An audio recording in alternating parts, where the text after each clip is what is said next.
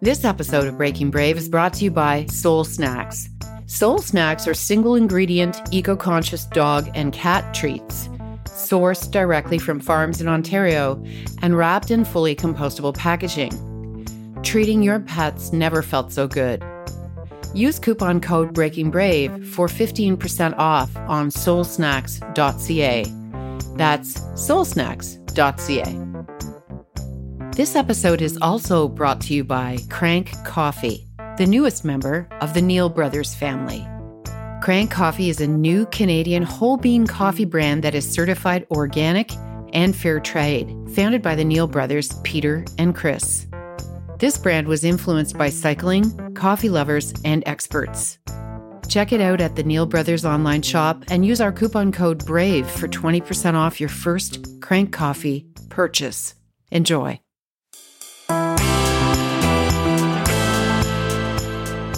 Welcome to Breaking Brave. I'm Marilyn Barefoot, your host.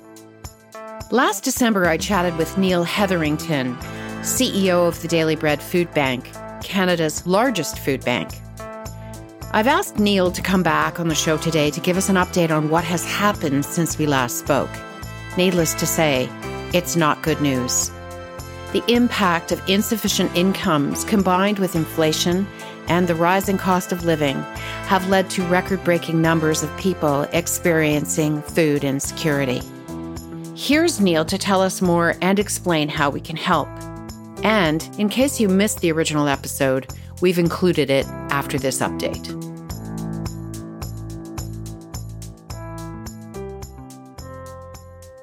I am back and I'm excited to reintroduce the world to Neil Hetherington, who is the Chief Executive Officer of Canada's largest food bank called the Daily Bread Food Bank. Welcome back, Neil. Welcome back to Breaking Brave. Thank you so much for having me. Neil, I wanted to have you back because since we last talked, the episode aired December the 16th of 2021, there has been a lot of changes in the world, obviously specifically in Canada. And I wanted to hear from you directly. What's changed? What's changed in the world of food insecurity, the food bank? And just hit me with a small update because I want the world to understand what's going on. Well, sadly, a lot has happened and none of it has been good. When we talked, it was at a time where I think the country was saying, okay, the pandemic, the acute shock of that, there's a lack of resiliency that people have had, and they had to turn to food banks. And we got to build back better. We got to make sure that nobody has to turn to a food bank. Well, what happened? We didn't build back better. And there was another acute shock. That acute shock was inflation. And with 11.6% inflation just on food, people on fixed incomes turned more to food banks than ever before. We moved from seeing about, at the time you and I talked, we were seeing about 120,000 client visits a month. This past month, it's at 190,000 client visits per month, just in the city of Toronto alone. And so, before the pandemic, it was 60,000. We have more than tripled the number of individuals who have to make use of food banks. And here's the additional difficult news. The people who are coming are in greater need. 12%, about a third of the people who come to food banks are children. And of them, of the children, 12% are going hungry at least once a week. And in a country as great as ours is, that just absolutely should not be the case. And so I'm ever hopeful that we'll start to change the systems that are causing people to come to food banks. So I just had this shiver run through my body when you said children. So, Neil, is there something you can pull for me in the form of a story that you might be able to tell us to bring that point home in terms of children? I mean, it can't be a 5-year-old walking in on their own to a food bank, but how does, when you say children, can you just elaborate on that maybe with a story? Well, that 5-year-old is walking into the food bank with a parent or a guardian. one of the things, the food bank that I operate out of supports food banks all across the city. And in this food bank over at New Toronto Street, one of the saddest things that we have is it's a play kitchen with the foam mats, and there's children's books. There's like a children's barbecue, and there's a whole setup for toddlers. And I'm glad that when those children are here, that they have something that will occupy their time. But man, it's hard to recognize the fact that of the 190,000 visits to food banks, approximately 70,000 are to feed kids. And so that's one thing that sort of tears at me and tugs at the heartstrings. The other, one that just comes to mind right away is walking in line a number of months ago and seeing kids with their parents and a sense of excitement and joy that they have. Today is the day they're going to the food bank, thinking, it is a day where there's probably less stress for the parents because they know they're going to get some much needed food. They're going to choose the food that they want to eat. So there's some joy around that. But again, let's put it in context and just get real for a second. They're coming to a food bank. They don't have their right to food being realized, and they have to rely on charity to make ends meet. One of the statistics in that Who's Hungry report that you saw a couple of weeks ago talks about the fact that 1 in 5 food bank users spend 100% of their income on rent. So that means that 1 in 5 have to rely completely on charity, on friends, and on family for food, for clothing, for school books, for absolutely everything. And again, I just go back to that common statement. That shouldn't be the case in Canada. No. There's a couple of routes. First of all, what do you need the most, Neil? Is it money? Is it food? What is the biggest need for you to accomplish the most right now? Well, food donations and fund donations are certainly appreciated and desperately needed. But you asked the question, what do we need most? And so to answer that clearly, what we need most is for every single person who's listening to this to just take a moment and go on to any level of government's website, find your counselor, your MPP, or your MP, and just shoot them a quick email that says, you got to implement the poverty reduction strategy. All 3 levels of government have one. And that's what we have to do. It's, donating to a food bank is absolutely needed and desperately appreciated. But really, we've got to focus on how do we decrease the lineup to a food bank? And that means systemic change. So what are those things? They come in the form of affordable housing and income supports. But the pandemic taught us that we have the capacity to make bold changes quickly. One of the things that I often talk about is the fact that when CERB came out, the government said, we think the minimum that you need is about $2,000 to survive on per month. But yet every single person on disability in the province of Ontario receives $1,200 a month to survive on. So we legislate that they have to be in poverty and remain in poverty. And so we need to have a conversation about that. But ultimately, what do we need the most? We need people to stand up and say, we didn't build back better after the pandemic. We're in a really, really bad state right now. And regrettably, our forecast is that we will be moving from 190,000 per month to 260,000 by June of 2023. And so, I hope we get to have another conversation, Marilyn, next December, where I can tell you we flattened the curve and actually it's starting on the decrease. So let's enter into this season of light with a sense of joy and hopefulness that we'll be able to change things around. Absolutely. Thank you. I'll ask one more question then, Neil, which is this. Has there been any significant, even insignificant change in the government side of life. Because when we last talked and we aired your episode on December 16th of 2021, you did call this out. You did ask the listeners to please connect with any level, all levels of government. Has anything improved from the government perspective since last December the 16th? Yeah, actually, there has been a few things. So we had a provincial election, and for the first time in our history, all four parties talked about raising the rates of disability. So that was it. That was positive. It's never happened before.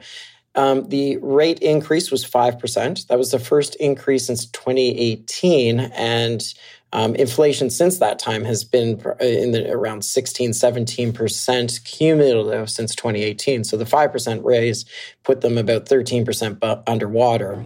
So there's still not enough, but at least there was a conversation about it. There's been the number one election issue was around affordable housing. So that meant that we started to make it mainstream and people are starting to talk about it at the kitchen table. So that's a positive thing that happened. Recently, the federal government doubled the GST rebate.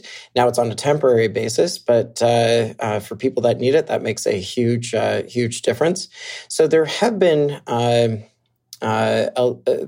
incremental positive changes, and I'm again latching on to that sense of hope when it comes to the fact that politicians are hearing us, and we just need to make sure that they have the will and the courage and the support to be able to back that with tangible actions. So we got to keep plugging on. Excellent. So before we wish you happy holidays, which sounds like the wrong thing to be wishing you at this moment, can we just ask you, please, Neil, to call out your website, call out how people can help you, follow you, get the information they need to make a difference? Well, I'm hopeful that people will visit us at dailybread.ca. It's that straightforward. And from there, you can see all of our advocacy positions. You can see how to contact your local official. We even write the letter for you. We make it very easy to donate food or funds or volunteer your time.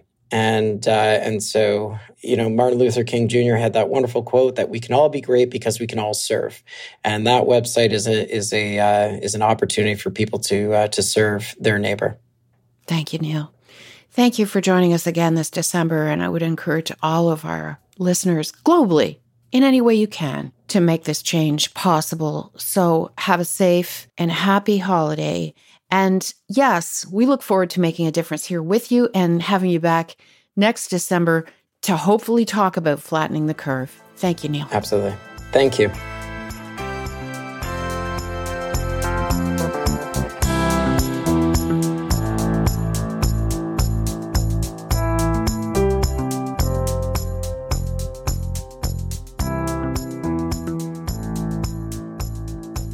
I am honored and thrilled and so privileged today to welcome our guest, Mr. Neil Hetherington, who's the CEO of the Daily Bread Food Bank. Welcome to Breaking Brave, Neil. Thank you for having me. Really, really appreciate it. Well, and we're recording this, I'm going to say it right off the top, on December the 2nd.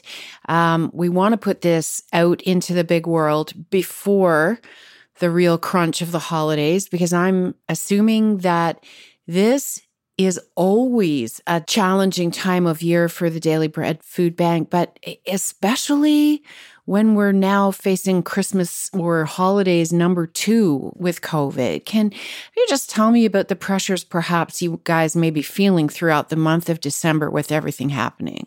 Yeah, so December is a very busy time for the food bank. But interestingly, I had always made the assumption December must be crazy for food banks because that was the time that I was giving to food banks. But the time that's busiest for food banks is July or August in summer months. That's because meal programs at schools are shut down. There's an extra mouth to feed. And so we are busy in December bringing in food that we really need to have distributed during the summer months. And so thinking about that for sort of July and August during the pandemic, when schools were closed, it meant that more and more people needed to make use of food banks. And then, of course, you have the compounding factors of a collapsed economy in many areas that is only starting to recover.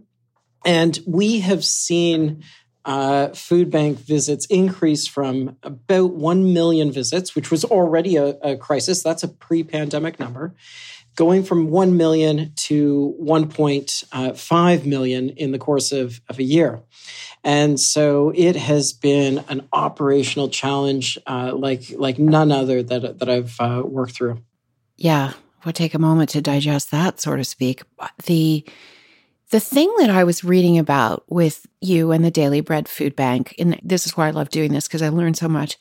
I never, as an individual, thought about COVID as it relates to all your volunteers, people in the warehouse, people that would normally, as consumers, be dropping off food donations at fire halls or grocery stores, and how that whole, if you want to call it even the behind the scenes part of it, was hugely affected by what's gone on. Could you maybe chat with us, just because I was fascinated to see how you had to, behind the scenes, if you will, make all of these adjustments in order to keep your own volunteers safe? Yeah, so pre-pandemic, we'd have about 120 volunteers every single day here at 191 New Toronto Street.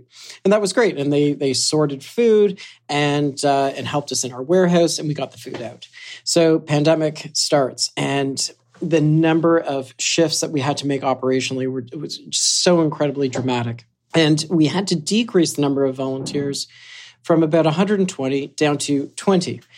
And with that, the question became, can we achieve our goal? And our goal, thinking back to March of 2020, was very clear. Our goal was we would make every single delivery of food for no matter what the number of clients were that were coming to us. So no matter what the number of clients, we will make every delivery on time safely. And really proud of the team in that we hit that goal. And as we decreased the number of volunteers, we became very worried. Like, how would we do that? How would we sort the food? Well, maybe it was a mixed blessing, but the amount of food that was being donated was dramatically declining. People were not dropping food off at a fire hall. They weren't going to grocery stores and dropping off food in our yellow bins. They were nervous, obviously, about doing something like that. And so, but what did happen was the community rallied. The community saw what was going on. And they saw the lineups of the hundreds of people right around the block here. They saw the lineups happen very quickly. And so they made monetary donations, and that allowed us to buy bulk food. It allowed us to buy skids of peanut butter or tuna or whatever the grocery item was, and it meant we didn't have to sort the food anymore. So it was very helpful from that perspective in an operational context. Thank you so much. But we were in a crisis before we hit the pandemic. The food insecurity in this city, in this country, in this world is a huge issue. So what were you dealing with in advance of the pandemic? And I know you've given us some numbers, but this whole issue around food insecurity, I know that a lot of the advocacy work that you do is to get at the root of the problem. Yep. And feeding people is huge, but it's just scratching the surface. So maybe we could talk a little bit about that advocacy work that you do. Sure. There's a lawyer by the name of Brian Stevenson, a civil rights lawyer in the United States, who has a wonderful quote, and he says, "The opposite of poverty is not wealth, but justice." And I believe that to be true. And so you ask, well, what were you dealing with before? The issue that we were dealing with before was a justice issue, that there were injustices that were happening on multiple levels. And they manifest themselves through the food insecurity problem that we have across the country. So food insecurity is not a food issue, to be very clear. Food insecurity is an income issue. It is a question of, do people have the amount of income that they need to be able to afford the very basic necessities of life? And is their right to food, is their right to housing being realized? And the answer for too many Canadians is absolutely not. I was reading that it's a black or white issue for people in Toronto in terms of paying bills, paying rent, and then the ability to take a trip to the grocery store, maybe on the TTC, when they only had $7 left after paying bills, paying rent. And that $7 was essentially what they would have needed to use for the food. And so it's a choice. It's an either or. It's a black and white. Yeah, it's we issued the Who's Hungry Report 2021, and the amount of money that individuals have after paying for rent is startlingly sparse. Like, so, as you mentioned, about $7, and the number decreases to about $6 for those in the BIPOC community. And so you and I, nobody can survive on that type of income after paying for a rent. And so there does need to be that choice of heat or eat. Do you have shelter, or do you provide the food that your family needs? And that's where Food Charity has stepped up. But as much as we're providing the food and filling in that gap, for every box that we hand out, for every fresh pallet of eggs that we are providing to a food bank customer, we are advocating for systemic change. So that means that we are talking about income security. Somebody who is on disability makes about $1,250 a month. So you take, what's the average cost of a one-bedroom apartment? So you take that cost, that's $1,700. You're $500 underwater to begin with. So maybe you might be able to get a bachelor apartment for, let's call it $1,200. You're still at nothing. And so it is incredibly difficult for somebody on some of the income security programs that we have to be able to survive. And I'm not sure how we morally justify that everybody who is on disability ought to be at the poverty line or below. It does not make any sense to me. So we do advocate. We do look at income security. We do look at affordable housing. We look at pathways to employment, so many different areas that each of them, we lay out sort of clear recommendations. Here's what we need to do to move forward to be able to decrease that lineup that's going around the block. The lineup triggers me with a story that I read about you arriving at work and running into a friend in the lineup that was a WestJet pilot with 5 kids, if I'm correct. Yep. And obviously the airlines were completely slammed, as so many other industries were. He was furloughed, and there he was in the line. So it happens to everyone, or can happen to everyone. Maybe you could just talk about that story a little bit, Neil. Yeah, well, as you recounted, it's just that what potentially could have been an awkward moment. I was nervous. I saw him. He saw me. It was one of those cocktail party moments where you're like, we saw each other. Are we going to go say hi? And I walked over, because I had debated it, instantly debated, do I go over? Maybe he's not going to be thrilled that I'm seeing him in this circumstance. And then I thought, you know what, if I was him and I was having a really difficult time and I was crossing that threshold of the doorway into a food bank, I'd want to be with somebody rather than isolated. And I'd want to know that there was somebody walking alongside that journey with me and cared about me. So I went up. We had a nice conversation. I got to find out what was going on in his life. And, we saw lineups at food banks, within weeks of the shutdown, increase dramatically. And what that says to me is that there is a lack of resiliency in our population to be able to deal with any acute shocks. And therefore, it is probable that that somebody who you are sitting beside on the subway or streetcar knows somebody or is an individual who is food insecure.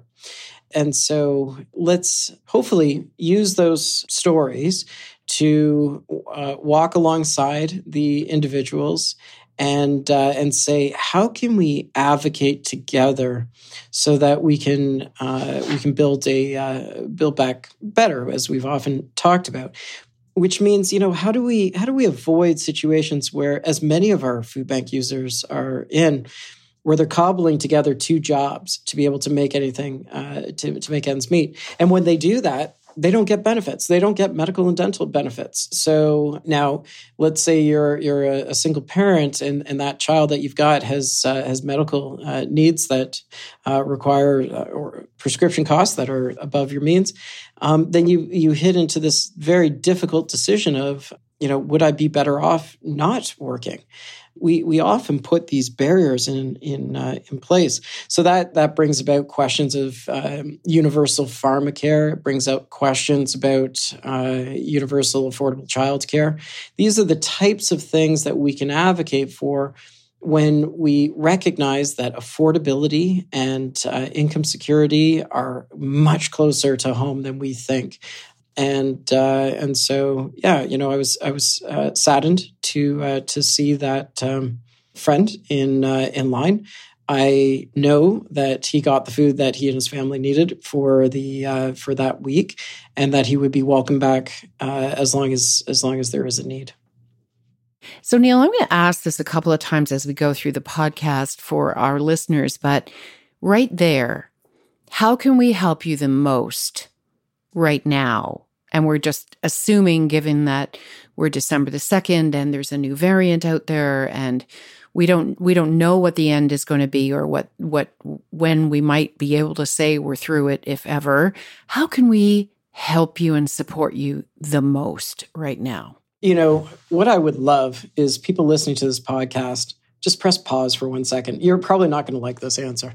But if they just press pause and come back in like 5 minutes. And in that 5-minute pause, go online and send your elected official a note that just says, hey, I listened to this podcast and I think you need to implement the poverty reduction strategy. And it doesn't matter which level of government you're writing to, because all 3 levels of government have a poverty reduction strategy. And so if you pause the podcast, go send a 2-second note and say, it's important, then things will start to change. And those poverty reduction strategies touch upon each of those areas. So that is what we can do that will start to decrease the line. So I'm glad people are back. They've paused. They did it. Now they're back to the podcast. They're going to listen to the end. And the other 2 things that can be done after you advocate is to, if you're able, to make a food donation at any fire hall or any grocery store, or make a monetary donation. Both of those are appreciated, but it's that first thing, that taking that step, having the conversation on advocacy with your kids, and saying there are a lot of people out there that right now are suffering, and they're suffering because we've made choices that cause a greater disparity between those who have and those who don't. Yeah. That's the big solution. That's the longer term. That's the broader picture. It's the bigger, longer term fix that needs to happen. Maybe, Neil, I can tell you a story right now, because it came to me. I did a lot of work when I had my own agency with Campbell's Soup. That's very close to you, where your actual warehouse actually is, around New Toronto Street. And we used to help the schools in the neighborhood by going in and serving hot stew or hot soup. And I volunteered for that on a regular basis. But there was one day when we went in and we were serving soup, the 48-ounce cans of tomato soup that would be able to be put into a warming kettle and given to the kids. And there was one little boy who, after the bell had rung and everyone was supposed to be out in the yard for recess, he stayed and he stayed and he stayed. And he asked me if he could have another bowl. And then he didn't say anything else. And I offered him another bowl and he said yes. And then I offered him another bowl and he said yes. And he stayed until the very end. And I said, "Are you still hungry?" And he said, "I will be tonight." And I said, "Okay, how can I help with that?" And he pointed at some of the additional cans of tomato soup, the 48 ounces. And he said, "What are you going to do with those?" And I said, "Well, I guess we were planning to take them back to Campbell's." He said, "Could I have them?" And I said, "Absolutely." So we packed them into his backpack and off he went.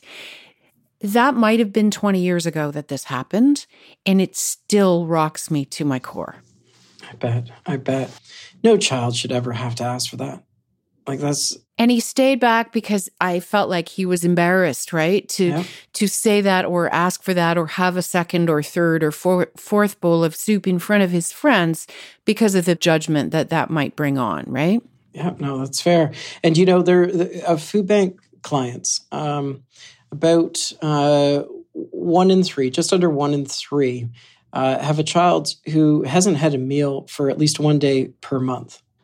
You add up the number of food bank clients that we have, then you take that 30%, and you think about the number of days that is happening annually. Just in a country where food isn't an issue. We have great. We've got great farmers. We've got great processes to be able to make sure that everybody should have access to that food. But that's not the case because the incomes aren't as they should be. And as a result, you have a horrific story like the one you just told, Marilyn. Yeah. That little face, it stays with me. Neil, let's jump to a 30,000-foot view around you for a second. How did you as a man decide to get into not-for-profit? Because before you were at the Daily Bread Food Bank as the CEO, you were with Habitat for Humanity, both Toronto and New York. And before that, you were with the Dixon Hall Neighborhood Services. Where was the calling in you, Neil? Or what was the story that said, I want to do this with my life? Well, I'd like to say it was as planned out as you're making it out to be. A lot of things in life just happen, and in my case, I think there's a little bit of that. So, from a background perspective, my grandfather was the international leader of the Salvation Army. So he was a man firmly committed to improving the lives of those who were experiencing poverty. And he was a wonderful communicator, brilliant man, General Brown. And, I called him Grandpa.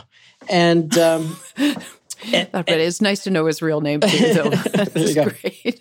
So he certainly an incredible influence, like my parents obviously had.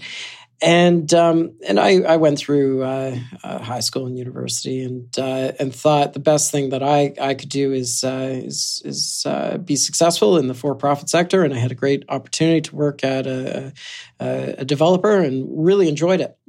But I had a gap year, and in that year, I had built Habitat for Humanity homes in Africa and Eastern Europe, and there was something about the moment where keys were presented to a family that, and you saw instantly on a porch their lives changed. That I just thought to myself, I could really, really get involved with something that is mission driven rather than shareholder driven. And so 5 years into Tridel, I was 25 at the time. I applied for the CEO job of Habitat for Humanity in Toronto, and they gave it to me, which makes no sense on paper whatsoever. And I've been very, very fortunate to have been able to lead different organizations, Habitat, Dixon for a small period, and now Daily Bread. And I count myself, every time I do a little video or for our marketing team here, when I have to introduce myself, I always say, my name is Neil Hetherington. I have the awesome privilege of being the CEO of the Daily Bread Food Bank. And it truly is an awesome privilege to be able to serve alongside a huge number of volunteers for a mission that matters, and being able to work with the community as a whole to be able to fulfill the need for now.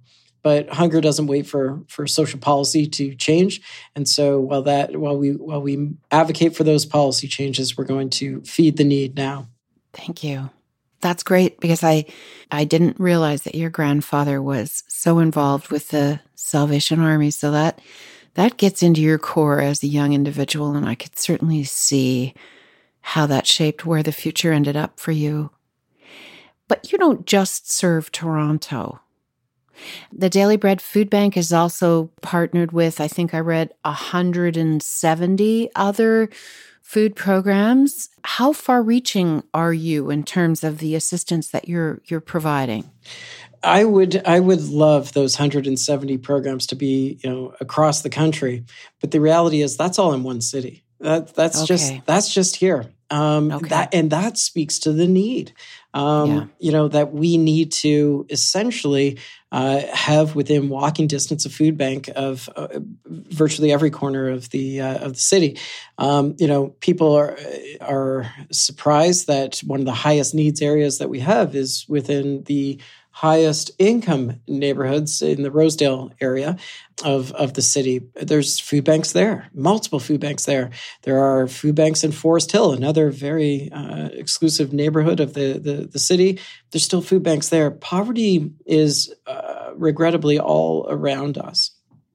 So our work is to deliver food in Toronto, but the advocacy work that we do is at a primarily a provincial and to a lesser extent federal level. Fabulous. I read that Sister Marie Tremblay was the founder of the Daily Bread Food Bank. How long has the Daily Bread Food Bank been in existence? We're coming up on 40 years, and wow. When she founded it, it was really meant to be a very short-term response to an immediate need. And I don't think any of the founders would have thought that we would still be around some 40 years later. She passed away just about 3 weeks ago. And I didn't know that. She's a sister of the Sisters of St. Joseph. And so we had to make the calls to the previous executive directors, Gerard Kennedy and Sue Cox, Gil Nyberg, and to say one of our own has passed away. But, I hope that for her family, that there is that sentiment of job well done, that she has left a legacy of care in the community. Wow, did she ever? Wow.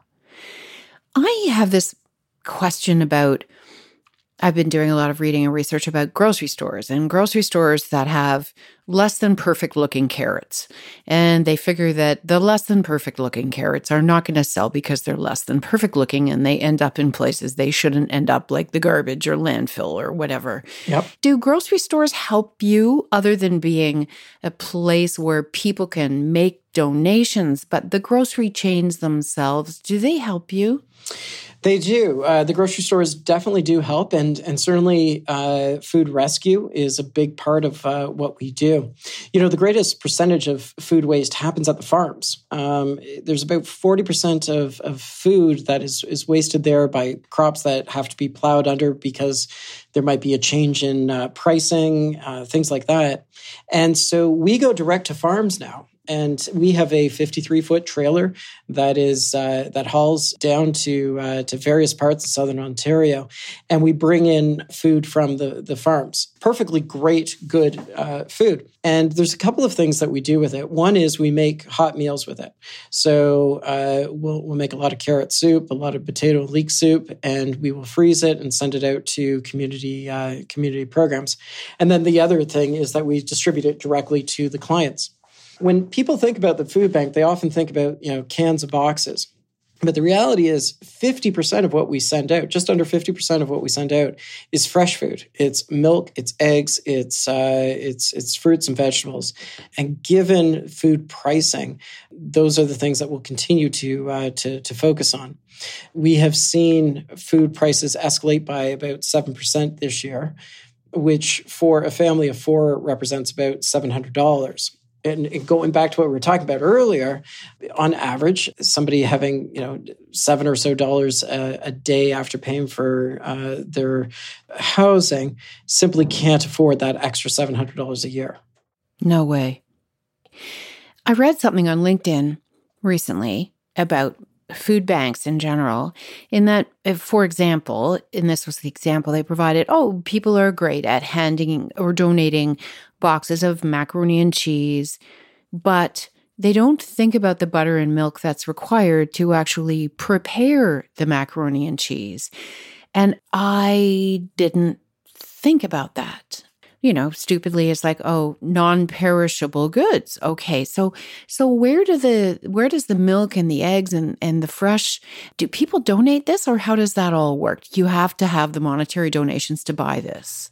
Yeah, that's exactly the way it is. So, as I said, people often think food banks are canned and boxed goods. Mm-hmm. That's about 50% of what we deliver. Those are the things that are often donated to us that we screen and then send out to the community. The remaining 50% are things that are purchased, and they come from industry. So they come from the Milk Board, they come from the chicken farmers of Ontario, and we will make those purchases for the clients so that, yes, when they're preparing their meal of whatever they choose, that there is the milk and the butter to make that happen. And Neil, do these organizations like the dairy farmers and the chicken farmers, do they give you fabulous pricing? Do they donate? They must have a line within that they could have some kind of charity giving within the work that they're doing as well? We get good pricing. I think that there's always an opportunity for us to be able to reduce that pricing. How was that? Well, that was kind of nice and PC. I'm like, wow, there's a media trained answer if I ever heard one, Neil. But I'm pretty sure everybody got exactly what I was saying. Excellent. Okay. For a second, I'm going to take a left turn and say, outside of the very incredible work that you're doing with the Daily Bread Food Bank, you sail and you fly. So this is Breaking Brave, and all the work you're doing with the Daily Bread Food Bank is incredibly brave, and thank you for that. But if you don't mind just telling us the story of your planned trip on June the 5th of 2019 on a sailboat called Boundless. I would love to hear that quick story because it's nice for our listeners to have the full picture of Neil. Well, the title of Breaking Brave might apply here a little bit, but had a great opportunity to go with my cousin, who is an incredible sailor, and two others to sail from Whitby to Portugal. And 1,400 miles off the coast, things turned bad for us. A rogue wave hit the boat, and we needed to make the call to abandon ship. Fortunately, there was an oil tanker that was within about 30 kilometers of where we were and made the distress call. And they responded to the Mayday call. And 5-6 hours later, we were aboard the Ardmore Sealifter with Captain Wendell Hendricks, who took us back over the course of 6-7 days it took to get back to North America. And he dropped us off in New York City. So it was a difficult moment where a dream to cross the ocean was scuttled. But at the in the end, when you reflect back and you think on it, nobody was hurt. We lost the boat. Boundless met her destiny at the bottom of the ocean, but nobody was hurt. I feel horrible for my cousin, the captain, Jeff Fairbank, who put so much time and so much effort into that trip. So while that adventure is not going to happen for the next, a retry of it isn't going to happen for the next little bit, according to my mother. So they have unequivocally said, you are not to do that while we are walking this earth. So if and when that were to change, then I have a feeling I'll try it again. I'm going to ask for the emotional bit of the story. You're in the water, you've got the life vests on or the survivor suits on, or are you floating around in the water, or are you on a life raft? Are you, I mean, the sailboat sank. Boundless met her end, as you said, but did the oil tanker arrive in time before she went down? Yeah. So the oil tanker arrived. We never were in the water. There was no concern about that whatsoever. So yeah, life jackets were always on if you were out of the cabin. So we were very cautious. We had a lot of safety protocols in place. There was never a concern that we were going to call it quits at that moment in our lives. So no concern there. They threw down a Jacob's ladder to the boat, and we hustled up that, and then we steamed off to New York. And Boundless was 38 feet. So that's reasonable size, right? That's a pretty small boat to do what we were doing, but it was one of those things in life that was unfortunately not meant to be. And so again, no regrets that we tried it. I just deep sympathy for my most awesome cousin. And maybe we could touch on the second Mayday call of your life that you had to make, Neil, bravely. This one was from an airplane. Maybe we talk a little bit about that, then we'll go back to the food bank conversation. Sure. I'll just, I had one of those experiences where we didn't know the landing gear was down or not. So the landing gear lights weren't lighting up. So you do a Mayday call and you let people know, hey, I've got a problem. And then you find out how you deal with an emergency situation. And do you deal with it calmly or do you panic? And in both situations, my reaction was much more on the calm side of things. And if you think about that and you sort of bring it into leadership styles, a leader in my mind always needs to be rowing in the opposite direction of the team. Meaning, when they are chaotic, you are calm. And when they are calm, you are the ones rattling the chains a little bit and stirring things up. And that can make leadership lonely and difficult, but at the same time is kind of what you need to do if you want to progress. And so you think about the pandemic and what the Daily Bread was going through, particularly at the beginning, where you had staff who were frightened, who didn't know what we should be doing. That was a moment where we needed, as a leadership team, to be voices of calm and comfort. And prior to that, the questions were around how do we grow, how do we advocate better, how do we do additional research, how do we draw in the funds to be able to make sure that we get additional food out to people, and you're stirring things up. But there are moments and generally they are the opposite of where the team is at, that the leader needs to be at, and both of those Mayday calls I think would be in that category. Absolutely. And I think, in my personal experience, you never know how you're going to react in an emergency. You think you know, but then when you're in it, you don't know. And good for you, because I think that take charge, be calm, don't jump into the pool with the drowning individual. You have to be analytical and focused and calm. And I'm sure that's why the Daily Bread Food Bank came through this and continues to come through this, if you will, so astoundingly well. Well, one thing to be clear, I don't believe, so we're December 2nd, 2021. My sad prediction is that we will not level off at the number of food bank clients for another 2 years. And that will be our peak. That is predicated on the history of 2008, where our peak was 2011. And And so using that history, our clients are the first ones to be kicked out of the economy and the last ones to be brought back in. At the same time, they would have incurred debt that needs to be repaid. You have the end of social programs like CERB, and you have the end of eviction moratoriums. And so I'm nervous about the next couple of years. We're managing now, but think about 2 years from now, when life is back to normal for so many people.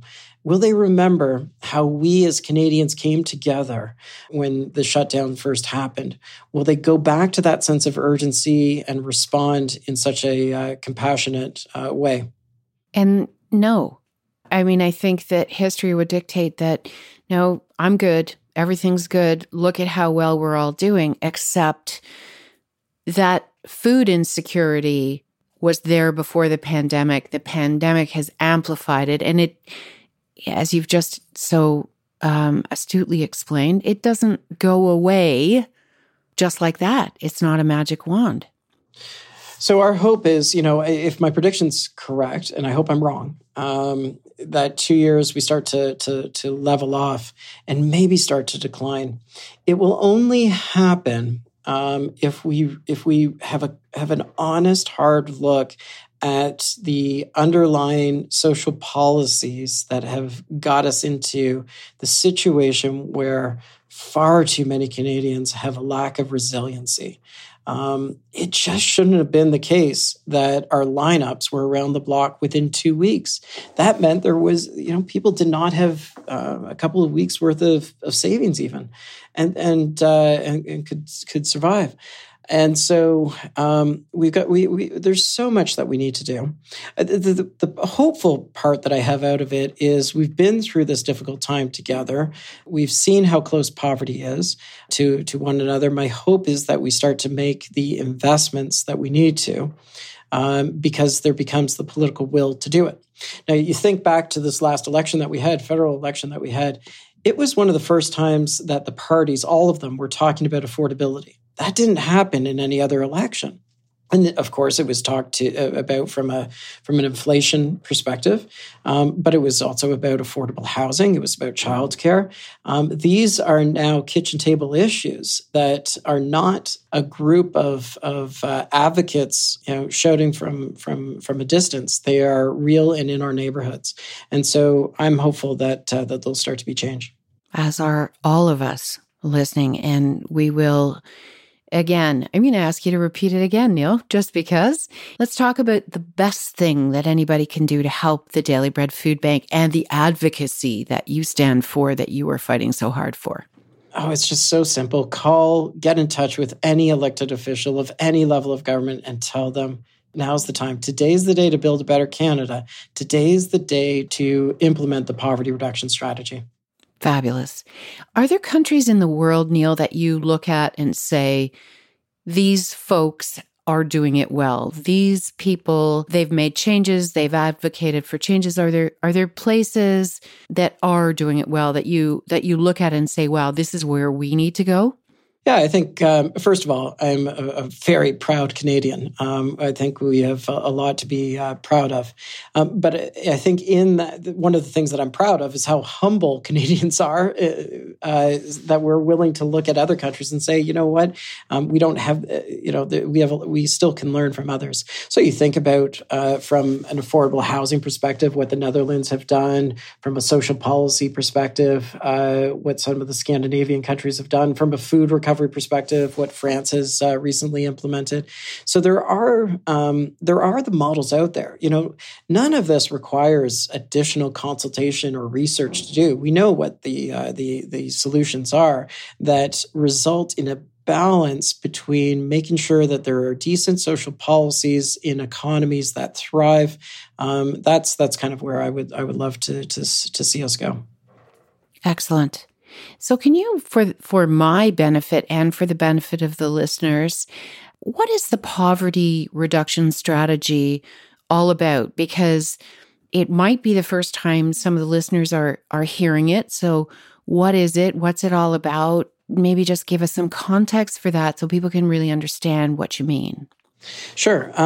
So the federal government has a poverty reduction strategy that says they want to reduce poverty by 50% by the year 2030, which is an ambitious target. And I would encourage, actually, I'm going to put a plug in here for a different podcast. The Daily Bread did a very short 12-part podcast on the poverty reduction strategy so that people can really dive into it and because it's multifaceted and it's complex. I learned so much by experts coming in and talking about the different strategy. So I can't do 12 podcasts into a single clipped answer, but in general, the poverty reduction strategy has that ambitious goal, 50% by the year 2030. And it says the way that we need to get there are through things like those pillars that I spoke about earlier, affordable housing, income securities, and pathways to employment. And for people who want to listen to your 12 episodes, where and how can they find this? That you did your own Daily Bread Food Bank podcast. Yeah, they can wherever they get their pods, they can listen to the 2030 Project, and it's. I learned a lot. I've been in the sector for I don't know, just over 20 years, and I got to say there were a lot of experts who came onto that podcast hosted by Dave Trafford, and I walked away learning more about basic income, learning more about affordable housing than I knew before going into the podcast. Fantastic. Well, we'll encourage everybody to please listen to that. And I will, because I certainly have a lot to learn. And it would put all of this in such a bigger context for all of us. Neil, do you sit down with the mayor of this city, John Tory, on a regular basis to talk about this stuff? John Tory seems like the kind of individual who really wants to make this work. We do, and I think he has been an incredible ambassador and mayor for the city, and has directed city resourcing to systemic causes that are important, like the development of affordable housing, and so. I haven't had a whole lot to be optimistic about recently, but there's been glimmers of hope, and so one of them was just a couple of weeks ago, where all but two councillors voted in favor of inclusionary zoning. They all said, when new developments are going up within those new condominium towers, there ought to be affordable housing based on people's incomes, and so that was monumental. And that's a policy directive that housing advocates have been asking for decades and decades, and I was really pleased to see that will see more affordable housing built. I've seen the mayor put his money where his mouth is when it comes to affordable housing, and close to $1 billion at a local level. And so you're not seeing that. I mean, but housing, let's not forget, when things were better, when there were co-ops across the country, that's when there was real federal money. And it was the 1990s that the federal government made the decision to get out of affordable housing. They're coming back into it now through housing supplements. But when they made that decision, we went through a period of some 30 years of not developing affordable housing, or at least nowhere near. So there is a national affordable housing strategy. I would like to see that continue to be implemented. And then from the income perspective, that's where you really want to talk with the province and say, listen, the poverty line is about $1,800 a month for an individual. And again, going back to disability, their income is about $1,200. That's the simple reality. Nobody's getting rich off the system. One of the things that does drive me nuts is when individuals say, there's a whole bunch of people who aren't taking jobs or who are, lazy and feeding off the system, milking the system. That just doesn't happen. Anybody who says that hasn't been anywhere near poverty or those that are experiencing it.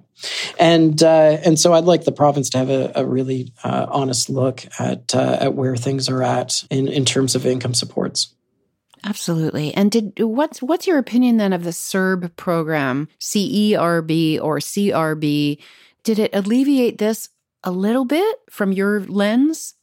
It sure did. I can't imagine our country if we did not have that program. It was needed. It was an immediate reaction. It was a gutsy thing to do, and I'm glad we did it. We needed it. So now here's the longer term benefits of that. The longer term benefits were that we had a bit of an opportunity to look at what would a basic income look like across the country. And you can see that a basic income tax back for those that have additional incomes can result in more people moving out of poverty. So I think that it served its purpose at the time. It demonstrated what could be. I was terribly disappointed that the province, one of the first actions was to stop the research projects on basic incomes that were in place in Hamilton and Smith Falls. There was significant research that was being done at the time. And so it gave us a bit of a taste of what could be. And you think about when somebody has a basic income, when they have that security, when they know, okay, I've got my housing and my food taken care of, they start to make better decisions. They start to think about the future versus the immediate concerns of today. And going back to your original question, Mayor Tory is not often asked about basic income because it's not a city initiative, but he will tell you privately that he absolutely supports a basic income. He recognizes the benefits of it.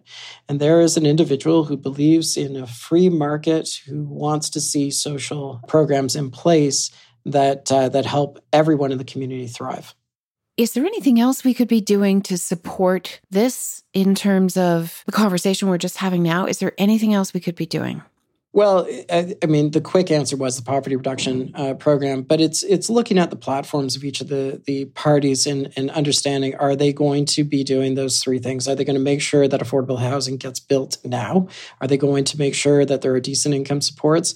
And are there pathways to good employment? Not precarious employment, not employment that, where somebody has to cobble together a couple of jobs. Like everybody who has a job working sort of 35 hours a week, 40 hours a week, ought to be able to survive in this city. And that's not the case right now. Absolutely. And then it also brought me to thinking about mental health. And that when you're saying if somebody is secure, that they have their housing and they have their food, they'll make better choices. You also worry about, if you feel like you're on a treadmill of just trying to somehow survive every day of your life, where does that go for people's mental health? It's all so connected.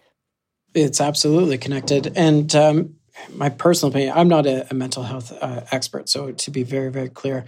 But what I have seen, and again, it's when we start talking about it, you think about maybe it was 10, 15 years ago where the Bell Let's Talk program came out in a serious way and started to make it okay to have conversations.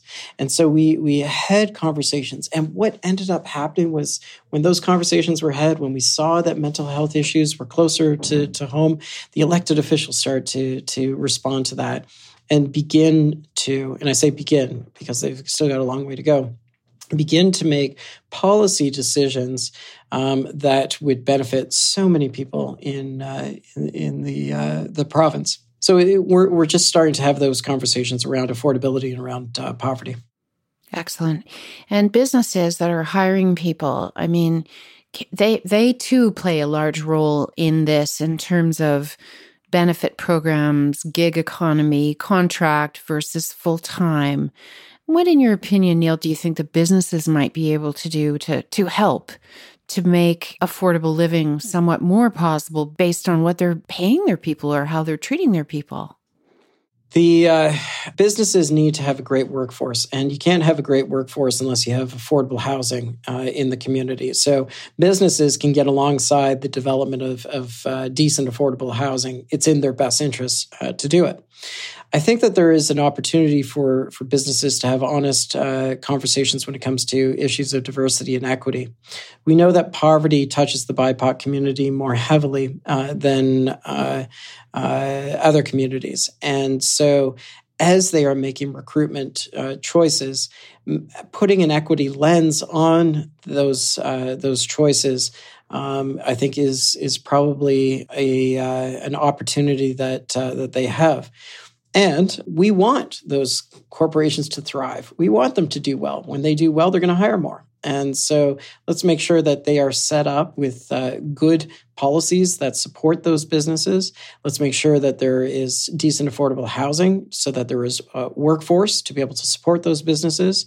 And in turn, let's give those businesses the opportunity to implement diversity and equity programs. And if looking at the last year and a half, it has been a number of businesses, primarily in the United States, that have put calls out for diversity and equity programs and started to call out issues of justice and haven't been afraid to take difficult stands. Look at Colin Kaepernick and Nike as an example, that they are willing to do that. And that bravery, I think, is important and will start to help out. They're not the only solution. It's business, it's government, it's private, but citizens. Thank you. And Neil, what does bravery look like to you? I've never been asked that question, so I'm probably going to respond now and then a half hour from now say, oh, I wish I said it differently. But, I think bravery to me in the context of the work that I get to do means that you need to stand up and alongside individuals and face down some pretty daunting systemic challenges that we've talked about all throughout this hour. And sometimes that's not popular. And there are times where I literally am shaking at the knees about a conversation that I need to have or a push that I need to make, and working through that, focused on the mission first, a mission that can inspire, a mission that says that nobody should go hungry, and that we have a vision of communities that thrive. That can be the fuel that you need to be able to get through those difficult situations. I love that answer. I don't think you're going to regret that answer at all. So, Neil, I'm going to ask how everybody can help you. This is please call out if they want to follow you, if it's a hashtag, it's a website, how can they make donations? And then obviously we'll wrap it with the poverty reduction strategy. And last but not least, that letter that needs to go out into government. But let's have you give us all of the connection points so that everybody who's been inspired by this conversation can help you. Well, first, before I do that, those ads, I just want to say thank you to you for bravely doing this podcast and allowing more and more people to know about the reality of what's going on and how they can assist. So, thank you for this. I'm hopeful that after listening to this, people will visit dailybread.ca, that they'll download the 2030 Project podcast. I'm hopeful that they will call their elected official. Those are all the advocacy things that people can do. I hope that when they're walking the aisles of their grocery store next week with their child, that they'll say, there's some people who can't make that choice today, that are really unable to purchase what we're purchasing in our basket. How about you help me pick some of the food that we really like to have, and we make sure somebody else gets that, and you have those kinds of generational conversations, because poverty ought not to be generational. We ought to be able to stop that. So those are some of the things that I'm hopeful people will be inspired to do after listening to this. Neil, thank you from the bottom of my heart for coming on and for educating me and the listeners. And thank you for what you do with the Daily Bread Food Bank every single day and with all of the advocacy programs that you're involved in. Thank you so much. Thank you. Thanks so much for listening to Breaking Brave. For updates between episodes, please visit my website, MarilynBarefoot.com. You can also find me at Marilyn Barefoot. That's it for today. See you next time.